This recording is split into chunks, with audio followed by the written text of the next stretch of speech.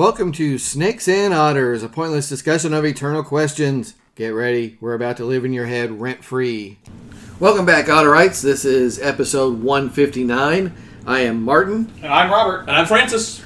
Code of Honor. Code of Honor. Yabba yabba. So, listeners, of course, this is some of our favorite stuff to do. The format being Francis and I usually come up with quotes.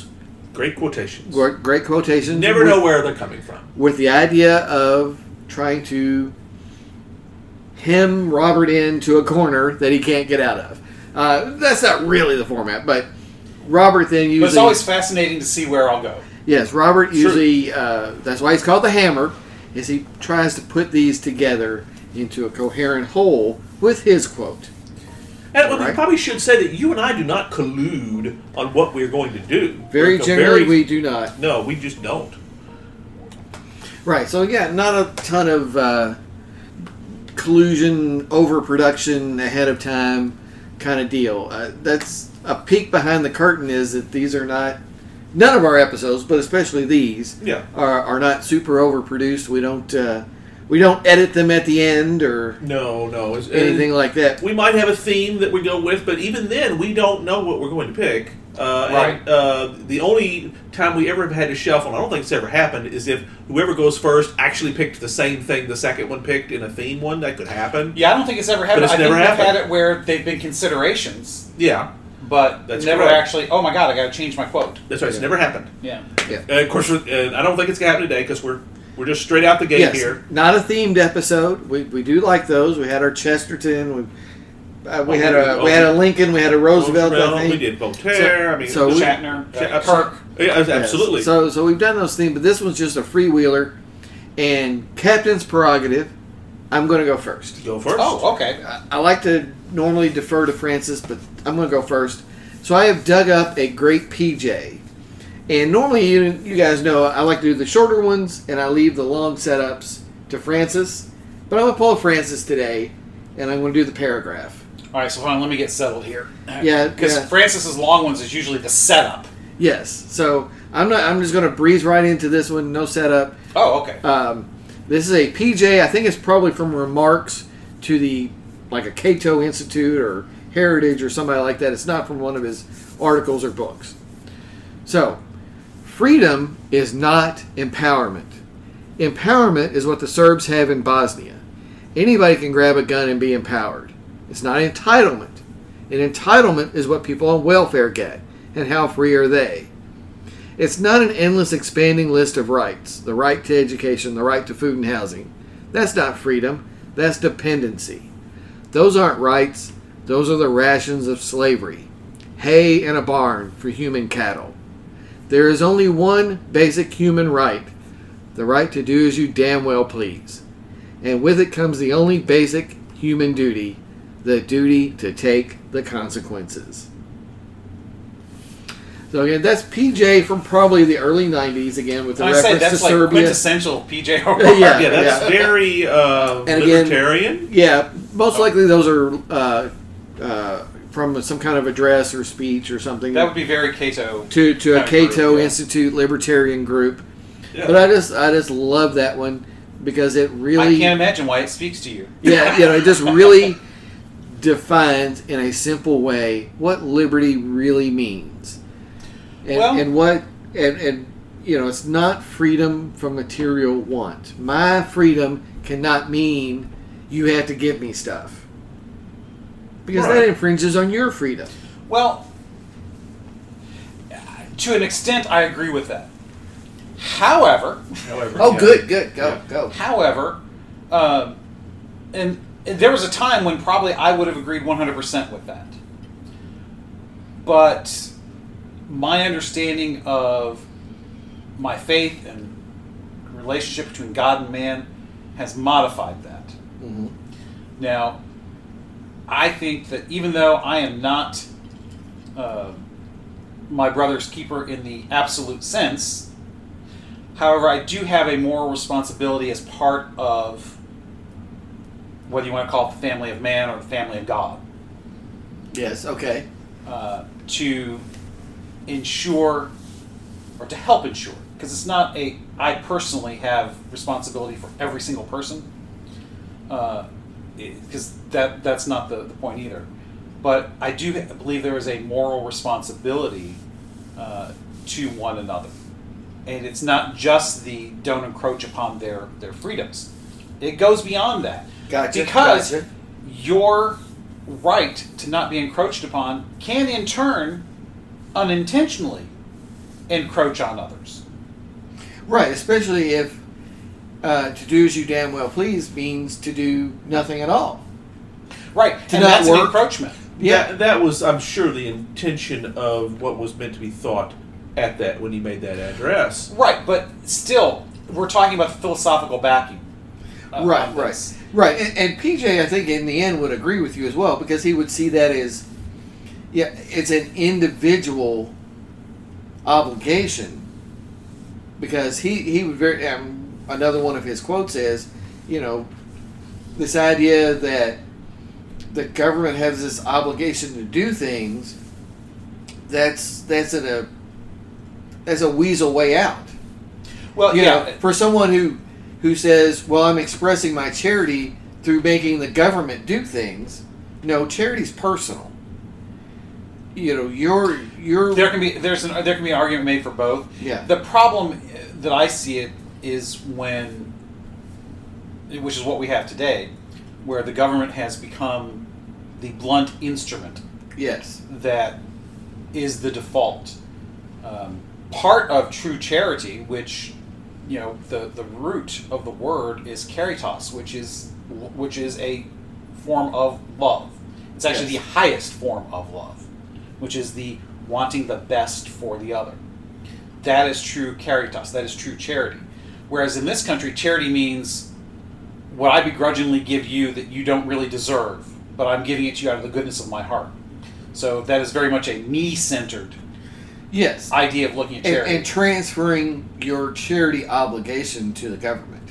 And so we have transferred, and they're both the wrong way to look at it. Yes. Because I really do believe, I've come to believe that there is a both an individual and collective responsibility on all of us to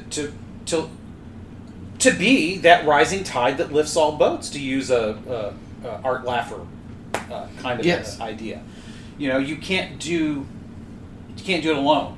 The only true libertarian, in the absolute truest sense, is the guy who lives off in the grid, up in the mountains, and has no contact with anybody, and who made his own tools, who built his own house, dug his own well with the shovel he made with his own hands. Okay? There is no such thing as a true, perfect individualist. No Because- man is an island. No, right. If he's an island, he's going to die a nasty short at the end of a nasty, short, brutish life, because you just can't. I think we we're just sitting. quoted like 4 different people there, didn't we? Yeah, I know. I'm pulling everything. I'm pulling everybody That's here. great. That's great. But I mean, so on the one hand, yes, I agree, and the consequences are important, because Yes. we do have Life's annoying backpack. Responsibility. yes. Well, it's not just responsibility as well, because consequences can be negative. Yeah. As well. Some of the consequences are responsibility, but some of them can just be, you screwed up, so here's what's going to happen. And I think the debate can be around, well, what do we mean by consequences, and what are they? Yeah. Because, on a agency level, yes, we all have the right to do whatever we want, or we have the ability to do that. Whether or not that's truly a right, because I do not have the right to bash you in the head, whether or not that makes me feel good. Yeah. So And I think a big part of this too, again, PJ has a work ethic to him. mm-hmm. He's kind of this paradox of potty humor and an accountant. Sort of at the same, like, I remember there's a documentary, I think I've mentioned this before, about National Lampoon, the magazine. Mm-hmm. And PJ ends up as the editor-in-chief of National Lampoon magazine. And he actually makes the thing, like, publish on time. So you can imagine a magazine that's potty humor, racial insults, and boobs. It was important to him to actually get it out on schedule. He's this weird paradox of do whatever you please, but what I really mean by that is do something. We've talked about doing something worthwhile. That's PJ. It's get out there and do, again, this do as you damn well please doesn't mean, sit in your basement and play video games until your chair turns color with your sweat. It means get out there, do. And he is someone who did this, this life of, he went practically everywhere where there was trouble. I mean, one of his books is All the Trouble in the World. And he saw the world. He went everywhere there was trouble. And it's kind of a weird destiny for, again, a guy who his first big-time major job is making the National Lampoon publish on time. So, that's pretty good resume stuffer at the time. Yeah, it's really this weird thing of why would it matter if this magazine is so irreverent and so unorthodox and so radical, but we're also going to make money and publish on time. a great capitalist enterprise of being subversive. It's so weird. But he did it, and then went from there and moved on to, this great traveling gonzo journalist. So, Francis, you're awfully quiet over there. I got something I was going to say, but I'm thinking, Francis is sitting there waiting, and I'm... No, I'm not really. You go ahead and say what you're going to say. No, because we've dominated here. But that's okay. You need to add something to the conversation. I'm just kind of... I'm glad you gave the caveat of what he meant and the audience he was speaking at. Because if you take that on the surface, I would absolutely push back 100%. Because right. It's easy to push you back. You cannot do what you want. In fact, we see that as, in many respects, morally reprehensible. Because that's license. That's license. That's right. exactly and he would definitely say freedom is not license. Right. That's definitely a PJ. But the problem is, too many people see that, and they take it on the surface. That's exactly it. That's where I was going to go. And do as you damn well please means live your life productively. Well, doesn't say that. It doesn't say that. He may mean it, and he may ultimately think, well, that's what we have to feel it. Yeah. But see, the problem with this quote and with so much of what we talk about is not so much with the quotes themselves, but it presumes something that is left unsaid.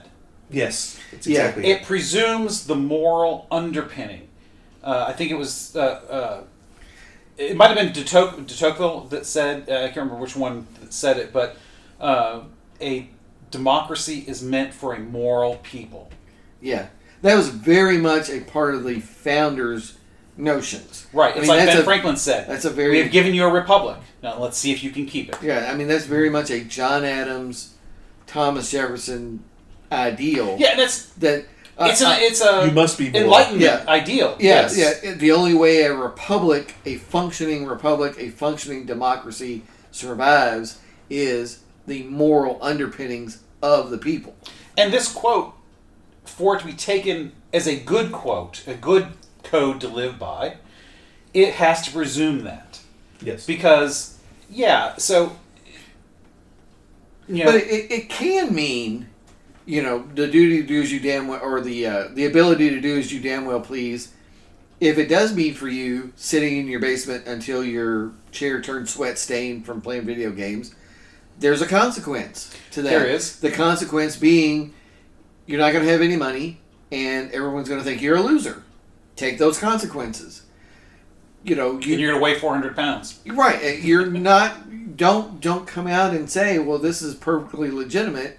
I'm just as good as you. Well, yeah, sure. You're still... In the inherent dignity of the human person level? On certain levels, that's a universal. But on other levels, that's absolutely not. Right. Be prepared to be called a loser. Right. Because, I don't want to get into the dichotomy of, that inherent dignity that I love so much and the utilitarianism. Because...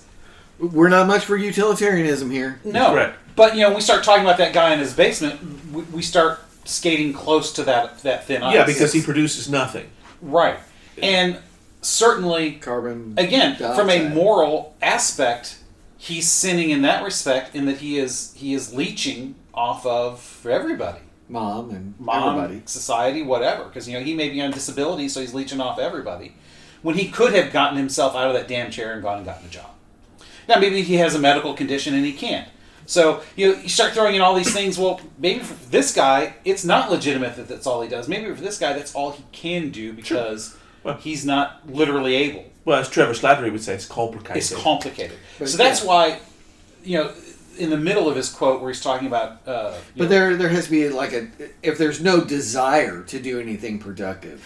Right. That's where you're talking about there's a real sin to that. Yes. Oh, really? Yes. So you would then support the idea, if you believe that is truth, and I think we can say that anything that leads to the dampening or cutting away of the human spirit to do better is inherently bad? Yeah, I think you would have to go there. I mean, that's... you have to define do better a little bit. Well, yes. That's correct. But ultimately, what I'm saying is that is my entire argument against the legalization of drugs. Because I do believe marijuana in particular does exactly, it promotes and eventually ends where you're talking about, where those who use it will want to do nothing except get high, get stoned. It takes away the human spirit to achieve. And how much of the goodness, of the dignity of humanity is that? Yeah. That's why, because I've had arguments with folks before, but I want to. I should be able to. And I said, well, yeah. You can make this, and again, this is just as a kind of argument they'll make, and I think it's a valid argument, is that why is marijuana any different from alcohol? Because you do end up in the same place if you overuse alcohol. That is exactly. Why does it take a constitutional amendment to ban alcohol, but not pot? Think about it. Yep. So that's a very interesting legal and moral set of questions right there. But I understand exactly what you're saying, though. Yeah, I think even though it may be legal in some places. Yeah, it's very difficult. Yeah. You're right. It's not something that contributes to the greater good of society. And the guy who takes PJ's "do what you damn well please" to its logical end, not even necessarily its extreme end, just its logical end, quite often is not the guy who is contributing to society. Mm-hmm. Even though, Martin, you have very much a get the hell off my lawn, you damn kids vibe, which is understandable because I work hard on my lawn. Well, Ivar works very hard on my lawn. Well, you have him do it, so it's the same thing. But still though, it's your lawn. You don't want dogs coming along and crapping on it all the time without somebody cleaning it up. I understand. You walk your dog, he craps on my lawn, then clean it up. Don't leave it. Yep. But still, you live in a house that was not built directly by you. There was an intricate, complex, almost infinitely complex system that built your house, that put the roads together for you to drive the car that again, somebody else built, runs on gas that comes from all over the world. So it's impossible to truly have this leave me alone. Yeah. It's impossible to have this. There is no such thing as unfettered freedom, because at some point my freedoms will intersect with yours, and the question becomes, well, whose freedom is the one that dominates? And being able to negotiate that and come to a positive resolution where everybody gets a little bit of something is the key to getting the community of human beings to a better place, to a place where there isn't war and famine and horrible crap happening all the time. Right. They're getting to a point where there's a realization that there's nothing you can get by war that you can't get by, hey, I'll buy this from you. What would you like to buy from me? Right. Well, that was the whole point of post World War II. Was that if we become economically entangled with our enemies, they can't stay our enemies. They're no longer enemies. They're our trading partners. So even though we are rivals with China, I think that the only reason they've not invaded Taiwan is not because they're afraid of the U.S. A military response is because the economic impact of that. Yeah, they'd rather have the money than mess with Taiwan, and it's kind of like, yeah, there you go. Right now, there you go. And I'm sure there are hardliners in China that think, screw it, we are the dominant power because they think they are. There's not yet, maybe one day, but not yet. But if they invade, all those smart people that are making Taiwan the superpower economically that it is, they're probably going to get out. Yeah. Or they'll end up getting killed accidentally because they're intellectuals, and the communists never like those people. Yeah. They will kill the golden goose if they invade. And I think they understand that. Very much. What they want is for Taiwan to come home of its own will. That would be the ideal for them. Yeah. Just like Hong Kong reverted back to them, granted, not willingly. Not willingly. But it was coming. Everybody knew it was coming, and so they were patient. I mean, they did prod the British into doing it early, but eventually that was going to happen. They were willing to wait, and they're currently willing to wait. But if you entangle them economically, it's much more difficult to go to war. Somebody like Putin aside, there should be no reason why he invaded. There's nothing he can get from Ukraine that he couldn't have gotten by just being a trade partner, friendly. There's nothing to get. Right? Why is this even happening? There's nothing. There's no advantage here. It's just stupid. It's this goofy dream. Well, he's got this idea of recreating the Soviet Union, apparently. Yeah, the Russian Empire / Soviet Empire. Right. And it's just dumb anymore. Right. It's a 19th century notion in the middle of the 21st century. It's just stupid. It is. So, unfortunately for Ukraine. Yeah, so those consequences he talks about, I think, are the key to applying and understanding this quote. Yes. Because you have to understand, part of those consequences are, you do have some kind of responsibility to take care of people who are starving to death. Or to go get a job and at least take care of yourself. Well, yes. But I mean, if you got somebody who's literally, homeless because of whether they kicked out of the sanitarium 30 years ago or whatever, there are legitimate people that have an immediate need for help. Should they be permanently put in that situation? No, because that's not dignified for them. And that's the kind of slavery I think he's talking about there. Yeah. But again, part of those consequences are not just, if I screw up, I go to jail or, But it's, I mean, you're absolutely right, because it's dependency forever is different from I need a help unemployment benefits. Yeah. Or, okay, we're going to tide you over through this rough part of the economy, but then on the other end of this, all right, let's go get a job.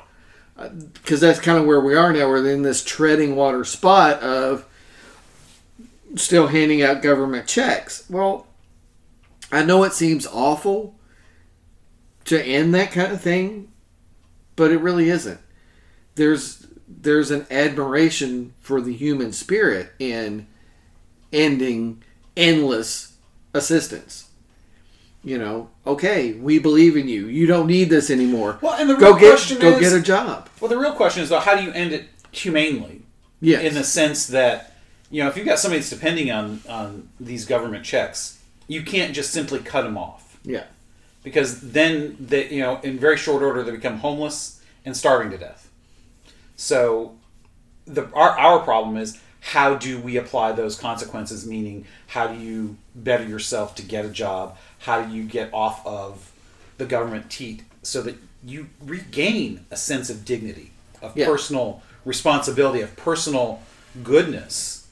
That's, I think, one of the worst things about those sorts of programs is the ones that are truly the people who stay on them generationally. It's super dehumanizing. It is. It's a very horrible much dehumanizing. You're nothing but an address we send a check to. Right. And by the way, vote for us. Yes. I mean, Yeah. I hate putting it like that, but that's the way it works. Yeah. And that's the way it works. Whether you're talking about government subsidies to farmers, or to the oil industry, or to big tobacco, or people who are on individual welfare, TANF or SNAP or any of those things. The only difference is the whether it's an individual level that is being I don't want to say controlled, but in a way, or at the large corporate level, who's doing the controlling. They're all getting government money somehow. Anyways. Let's turn it over to Francis. I'm going to go and do something. He'll probably do something very much more uplifting than I've done. I think yours is great discussion material, obviously, because you and I dominated it. Yes. I'm going to give you something that I'm not going to tell you who said it until we get into it. Okay. Go. All right. Go. So this is a radical change here. So I'm not going to say who said it because I don't want to bias you. But here's the quote. It's very short. Nothing is more difficult and therefore more precious than to be able to decide. I'll repeat it. Nothing is more difficult and therefore more precious than to be able to decide. Gentlemen. Maya Angelou. I didn't ask you to tell me who said it. Well, I thought that was kind of part of the. No, we're doing later. a guessing game. Talk about the merits of it. Talk about the merits first, and then we'll figure out who said it. I'll give that to you here eventually when the time is right. All right. Very famous person, I can tell you that. So this is not merits. Nothing is more precious or difficult than to decide. Decision. That's what it's about. Or doing as you damn well please. What's that got to do with anything? That's what you're deciding. Yeah, that's what you're deciding. What am I going to do? Well, yeah. So what's precious is doing as I damn well please.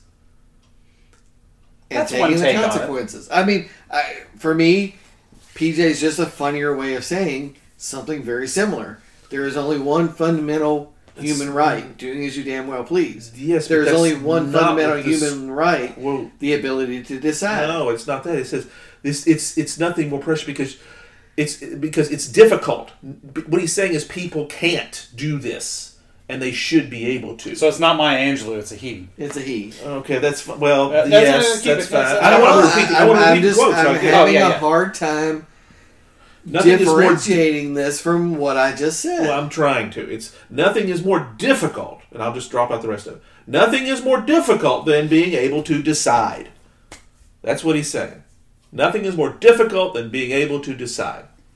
In other words, agree or disagree? The vast majority of people are indecisive. Are not only indecisive, but almost incapable. In other words, they have given up their agency.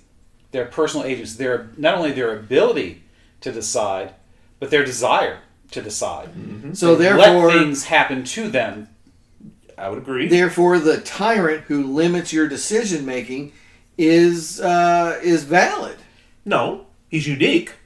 No, he's not. But if people can't decide, then let's go ahead. Averages, he would have to be. Let's cede our ability to decide things to someone else.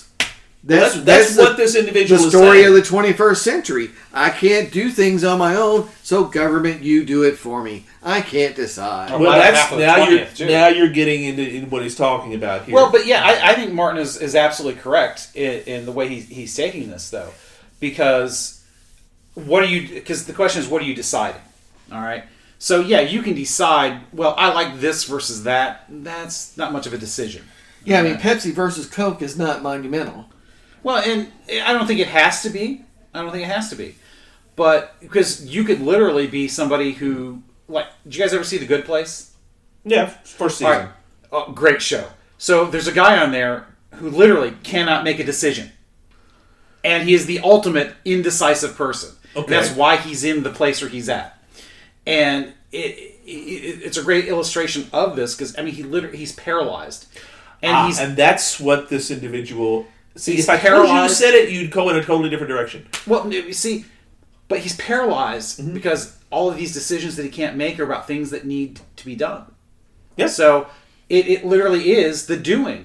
that he's talking about. But you're talking about a reaction to indecision. Yeah, it's about indecision itself is a common bad thing. Right. I mean, most people can't, according to this person, most people can't do it. Yeah, as I was going to say, I'm stressing here, indecision justifies the tyrant. No, I don't think justifies. Indecision empowers the tyrant. Indecision empowers the tyrant. The tyrant views it as justification. Yes. Perhaps. Because somebody's got to decide. Right.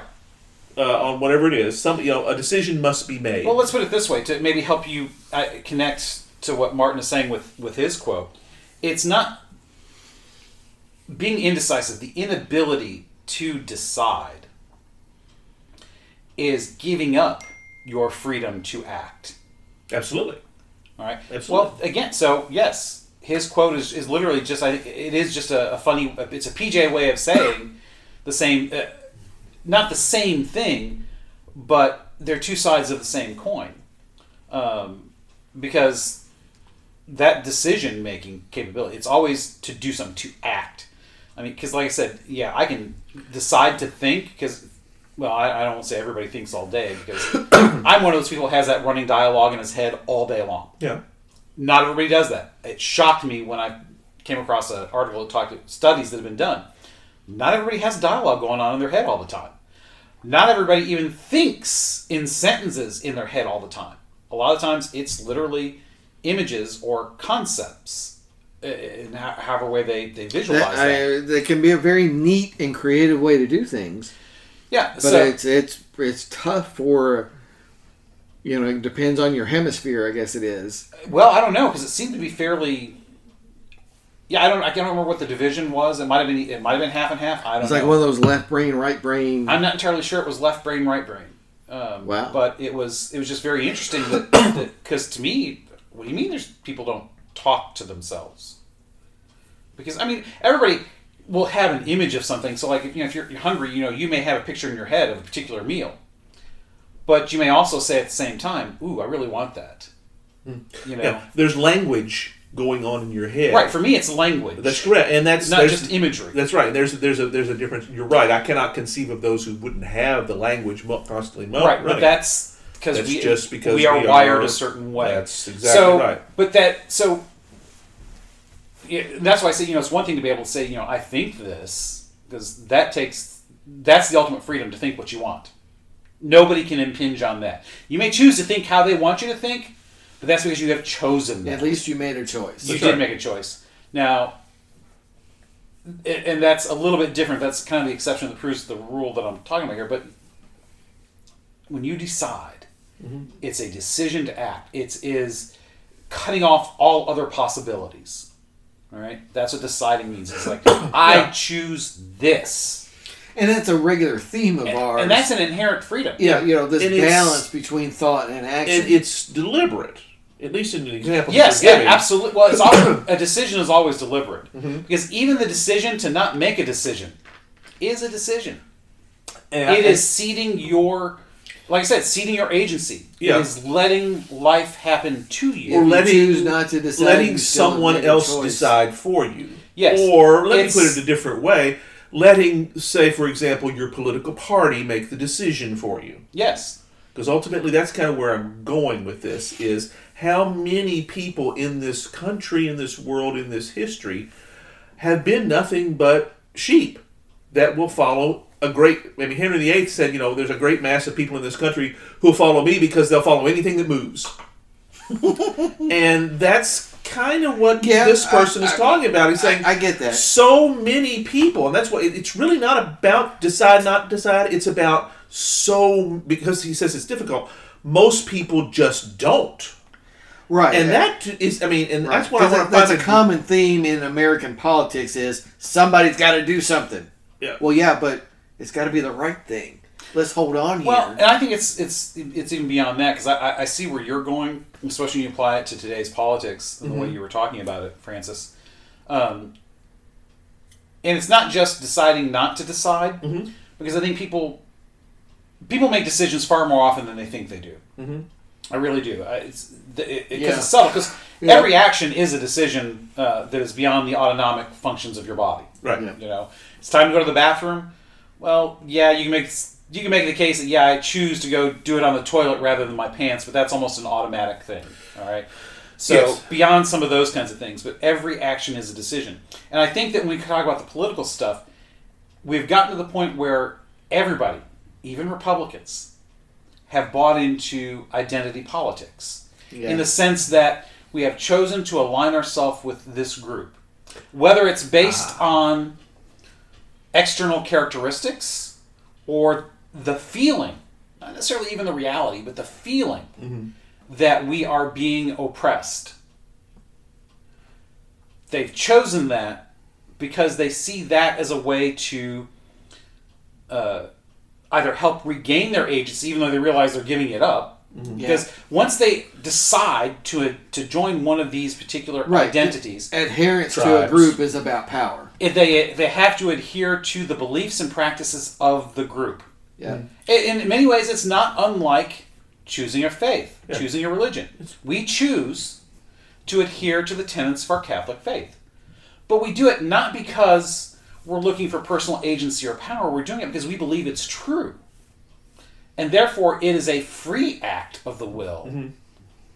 Not I'm giving up. It's not based on tribalism, because that's kind of what we're talking about here. Is you give up, but you cede much of your agency to the tribe, with the understanding that the tribe will therefore be your path to power, or your protection, either one. Yes. Especially power, though. That's correct. That's ultimately. That's very insightful, Francis. Very insightful. All right, so who said it, man? Come on. Bonaparte. That's a Bonaparte. That's Bonaparte. That's Napoleon Bonaparte that said that. And it's interesting that you gravitated towards the concept of tyranny when you didn't know who that was, because I would have expected you not to do that. But if I told you ahead, I knew you would. So again, because tyrants thrive on indecision. He recognizes the fact. Well, when you have that vacuum, that's what gives them. He's coming from a philosophical point. Is they can't do it. They don't know how because they don't. Well, I would give a counterpoint to that. So, for the most part, the people in this country, even the almost all of the even the worst ones, are the most educated people in the history of the world. Mm-hmm. You know. Almost everybody reads and writes to a degree. Yeah. Can do math to a degree. You know, simple, basic stuff to get you through.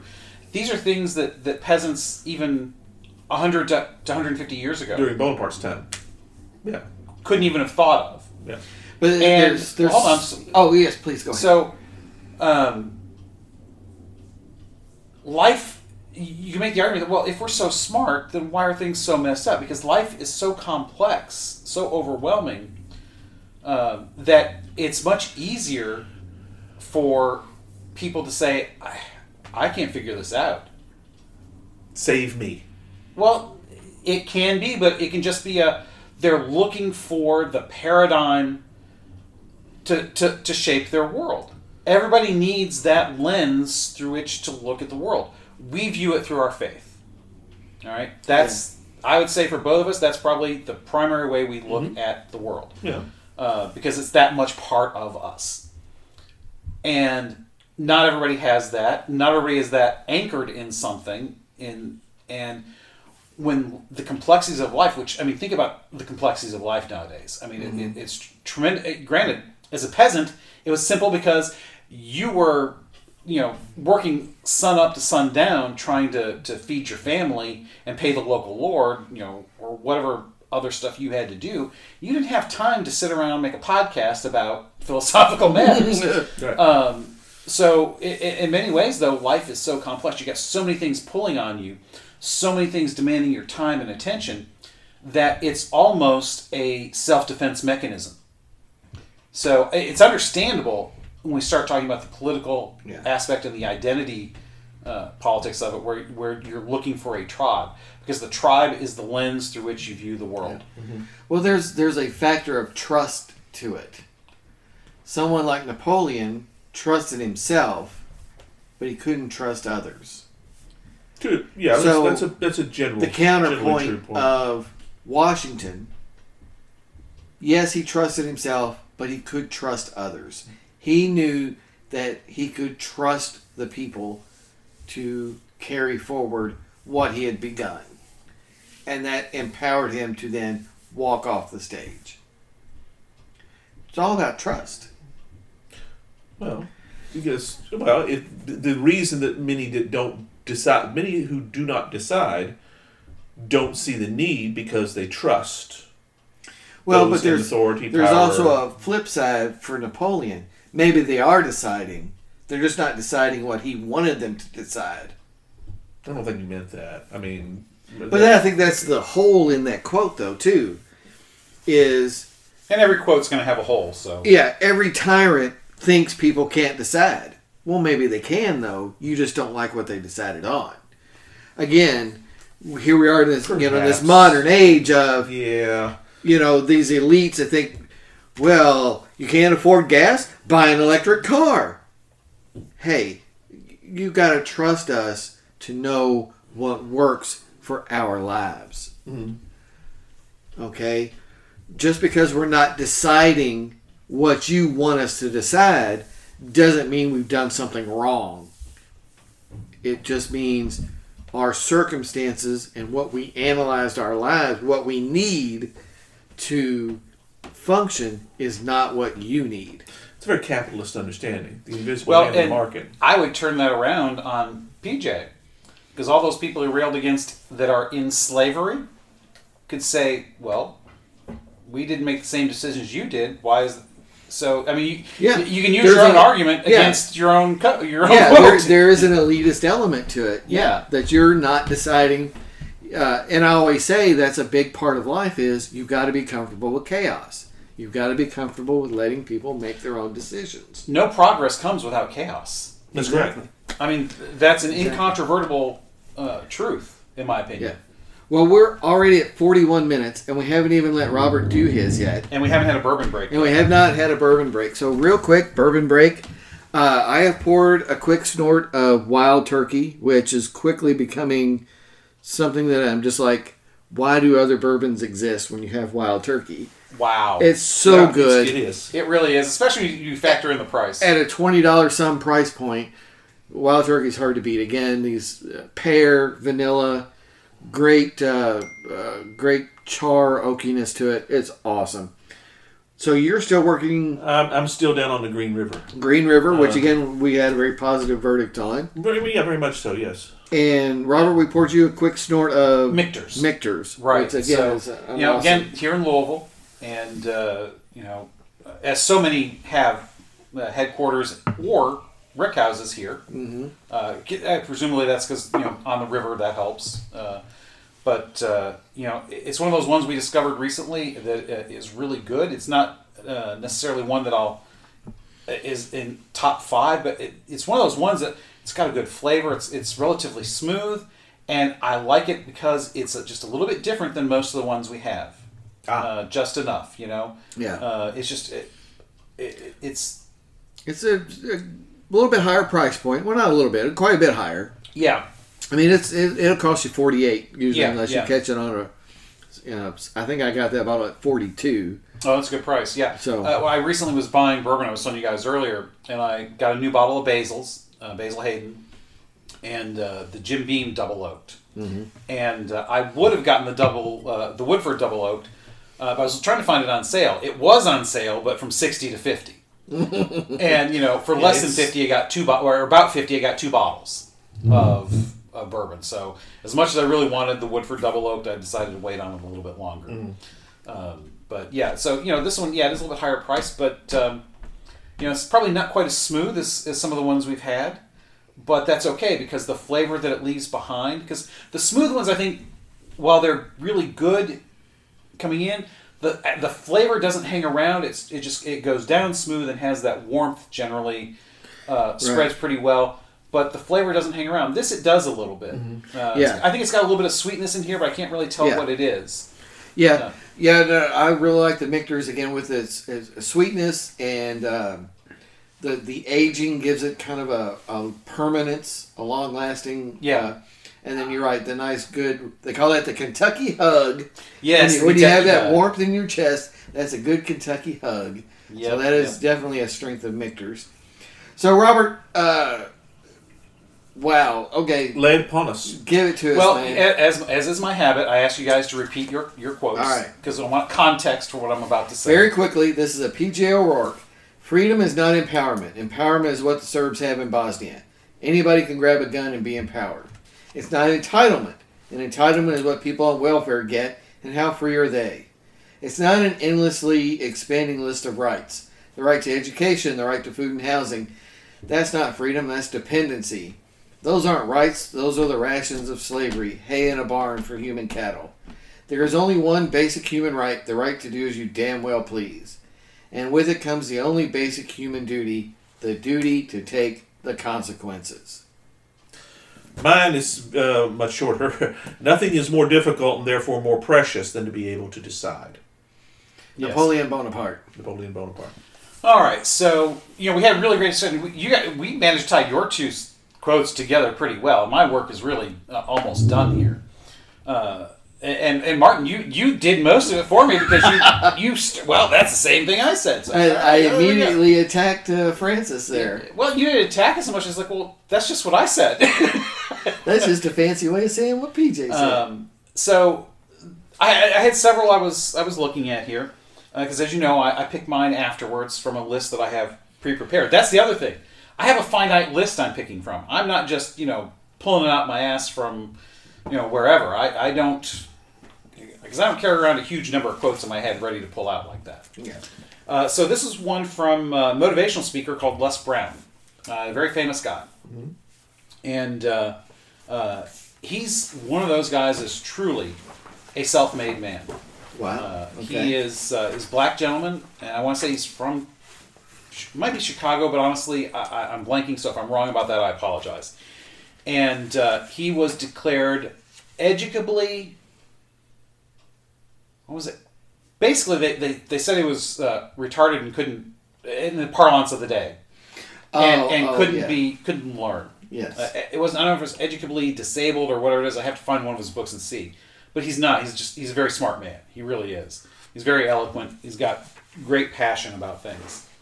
And so this quote, I think, is a third way of saying the same thing. So, too many of us are not living our dreams because we are living our fears. Oh. Whoa. Whoa. We're staying in place rather than moving forward. Yeah. Well, yeah. Not deciding. Not deciding. That's right. Yeah. But reacting to a stimulus of fear rather than to a stimulus. Well, fear is the response to the stimulus. Yeah, of adventure or risk. To chaos. Risk is our business, gentlemen. That's what this starship is about. That's why we're aboard her. Sorry. Very James awesome. T. Yeah. That's right. That's what because that's what that's about is, I mean, is there a value to being risk averse? Sure. But can it be crippling? Absolutely. Absolutely. Just as is there a value to being able to take a risk? Absolutely. Is it a negative to take all risks? To be reckless? To be reckless? Yeah. Of course. So, but there is a balance between risk and being safe. Risk and reward. For every risk there's a reward. But also for being safe there's a reward. For not putting my hand on the hot stove, there's a reward. I get to keep my hand. Mm-hmm. We just don't see that as a reward because it basically doesn't hurt you. Yeah. And we see it more as a negative because all you've done is not taken a chance. And in this country, that used to be seen as a good thing is taking a chance, as taking a calculated risk. Yes. And that's living. We were built on risk. Right. I mean, it is a nation built on people who, their ancestors felt constrained in the previous setting. Right. And so when they whether there was really a fair constraint, I mean, but honestly, a religious bunch of rich guys that were constrained by a bunch of rich guys across the ocean. Yeah. I mean, come on. But a political constraint or a religious constraint, the what's wired into American DNA, especially in the 19th century, was we got to take a chance. Yep.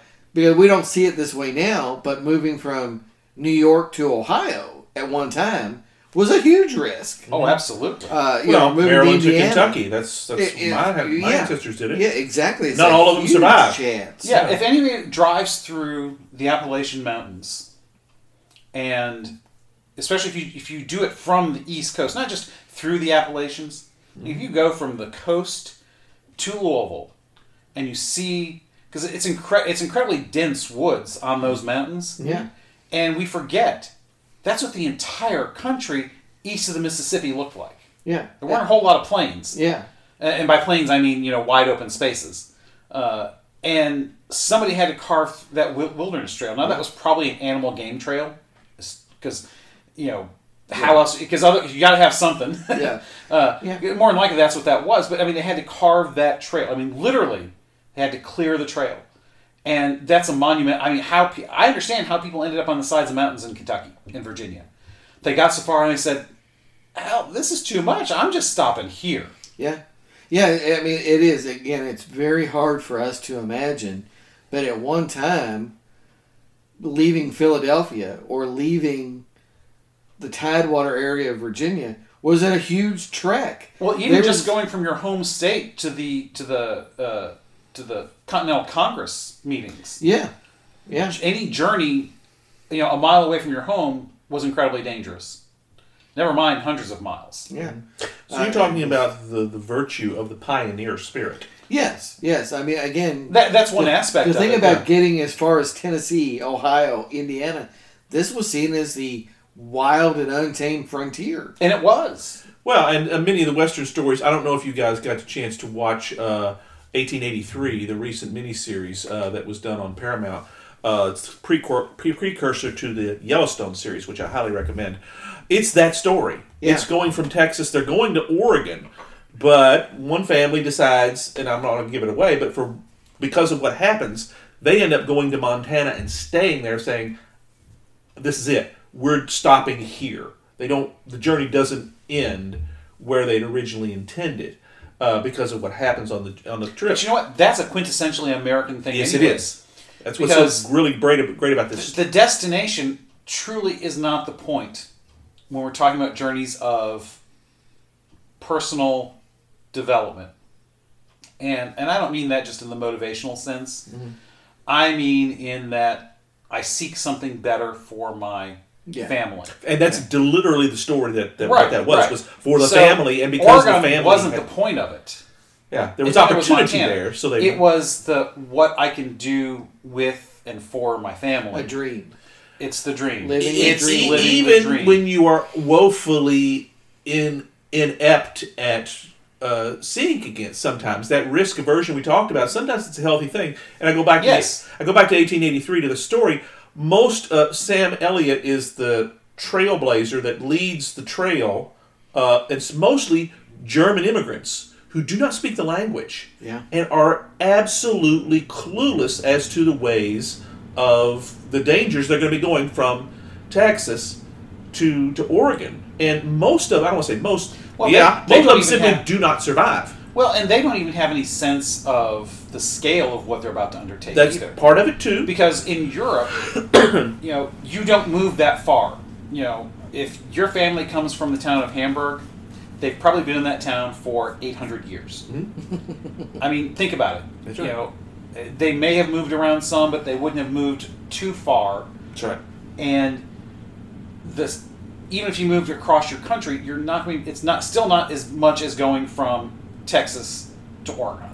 And some of it is hostile Indians. Mostly it was not, though, at least in this story here. I remember one small little scene that really encapsulates this. One of the young girls, for one thing, the first place they stop, they don't boil the water. And the Sam Elliott, and they're thinking, well, what are you doing? Why are you going down there and drinking that? You're going to be sick tomorrow. And, of course, most of them are. So they have to get it all out and get themselves together. And he has to show them how do you boil water. One young lady, he tells them, this is Texas, folks. Rattlesnakes. You got to be careful. They're everywhere. There's this shows one scene of this young girl squatting down by a tree that gets bit in the butt by a rattlesnake because she wouldn't look where she's going. Well, she dies.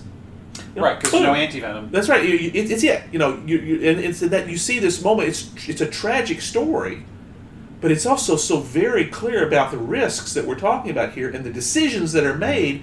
Sometimes making the right decision is not to decide because risk. Because but then again, they were willing to risk their lives. But the decision not to decide that is a deliberate. It is a decision. That is correct. Yeah. Sometimes the decision not to decide is I don't know what to do. Whatever happens, just happens. And they were willing to leave that old country, which must have been, in 1883, was pretty oppressive at this point. Right, because the Prussians are in charge. That's right. They had to leave, and they come down here, and most of them literally... Even getting to Texas is an adventure for them. That's correct. Just getting across the ocean. Yeah, and we know that there's this huge German influence in Texas. They're very successful in Texas. Yeah, and they have all these belongings they bring with them that they have to leave. Right. And then they try to take half their shit with them, which of course Sam Elliott's telling them, you can't do this. You can't cross a river with this stuff in here. First river they come to, half of it gets left on the other side because you can't get across. Right. So it's a tremendous. Forget about the piano. That's exactly what. That's one of the things that they want. Yeah. So, but that's again. It's been in my family for 200 years. It's living the dream. You should have left it with the family you left in Germany. That's right, because it's staying here on the plane, and it's a tragic moment where you see these bundles of belongings. Basically, these people are stripping their lives down to just being alive, and some of them can't even do that. Well, and but it is this a whole dream. It is a dream more than a fear. Yeah, well, living the dream, living our dreams is making a decision to do that. It is deciding. And it's part of having the freedom to do whatever the hell you damn well want. Even if it kills you by getting bitten in the butt by a snake. Right. Because you have to accept those consequences. That's right. So, like I said, this is just a different way of saying what both of you said, and even shorter. I mean, his is even shorter than yours, Martin, but mine's even shorter than both of yours. I really like yours, Robert. That's genius stuff. People don't live dreams; they live fears. Yep. And we need more people to live dreams. Yeah. Right. It's healthy to respect your fears and to mitigate your consequences of them. But it's unhealthy to not live your dreams at all. Yeah. That's it, and that's what you're talking about here. Because in many respects, if those people had given in to their fears, they would have never left Germany, much less tried to go to Oregon. Right. But then again, maybe they would have had a much larger family. Perhaps. More. They would have been much bigger. All those people that died wouldn't have. They would have had kids of their own, and who knows how history changes. That's right. Based on that sort of thing. Yeah, and that's kind of the main story of the main family. Tim McGraw and Faith Hill were the. But on the other hand, you can make the argument: is it irresponsible to take your family with small children on a cross country wagon ride? Which essentially is a trip by foot, for lack of. Wagon is not that much better because you're going to get out and walk part of the way. Absolutely, you're not going much faster than a walking speed. I mean, it's a little bit faster, but you're not going 50 miles an hour down the expressway. Sure, you're basically carrying enough to survive the journey. Right, if that. You have to be able to know, well, we're going to stop here, and you can't cross in this time of the year. We've got to get there before winter because the. Blah, blah, blah. There's all these different things here. You can make the argument, is that the responsible thing to do? Are you taking more risk than you should? That's a great question. But if they hadn't, what would this country look like? Would we all still be east of the Mississippi? No farther west than St. Louis?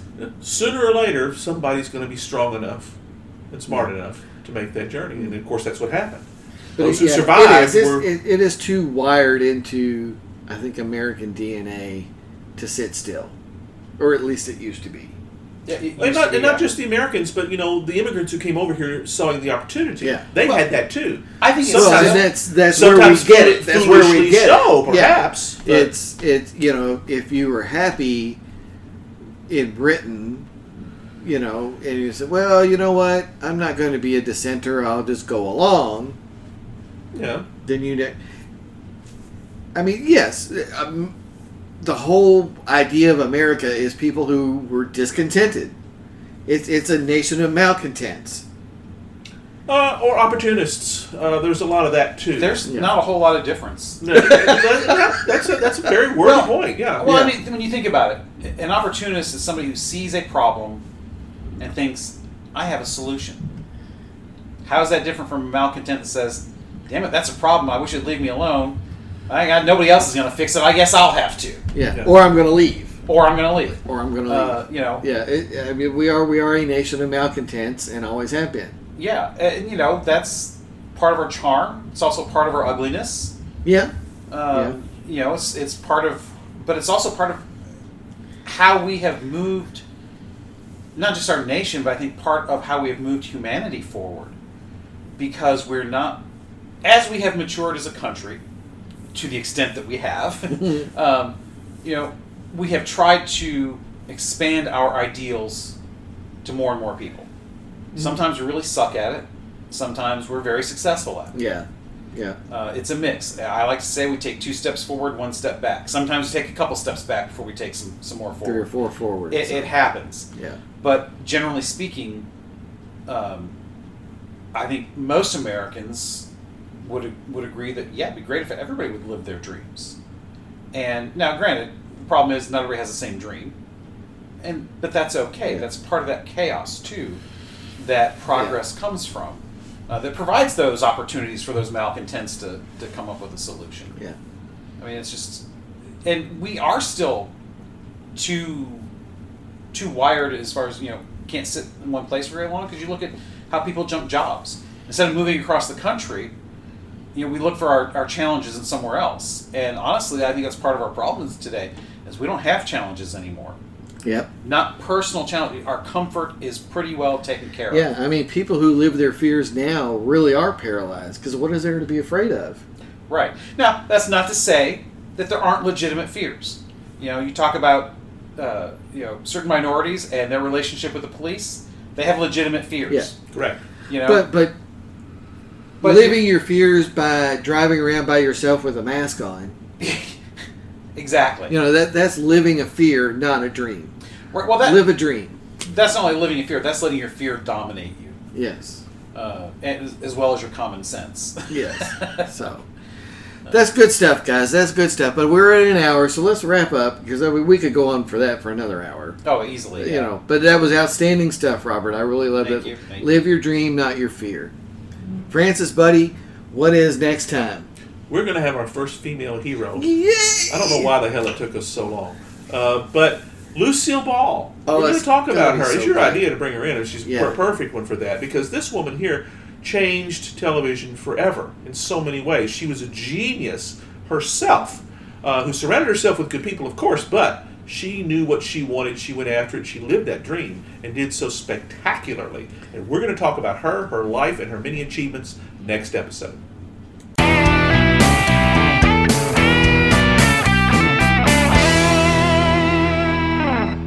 Hope you enjoyed another pointless discussion of eternal questions. Remember, new episodes published every Friday at noon Eastern. Spread the word. We're on all the major podcast platforms. And leave us a comment or review, because that helps others find us. We're on Instagram, Twitter, as well as our website, snakesandotters.com. I'm Martin. And I'm Robert. And I'm Francis. Join us next week. Same snake time, same otter channel.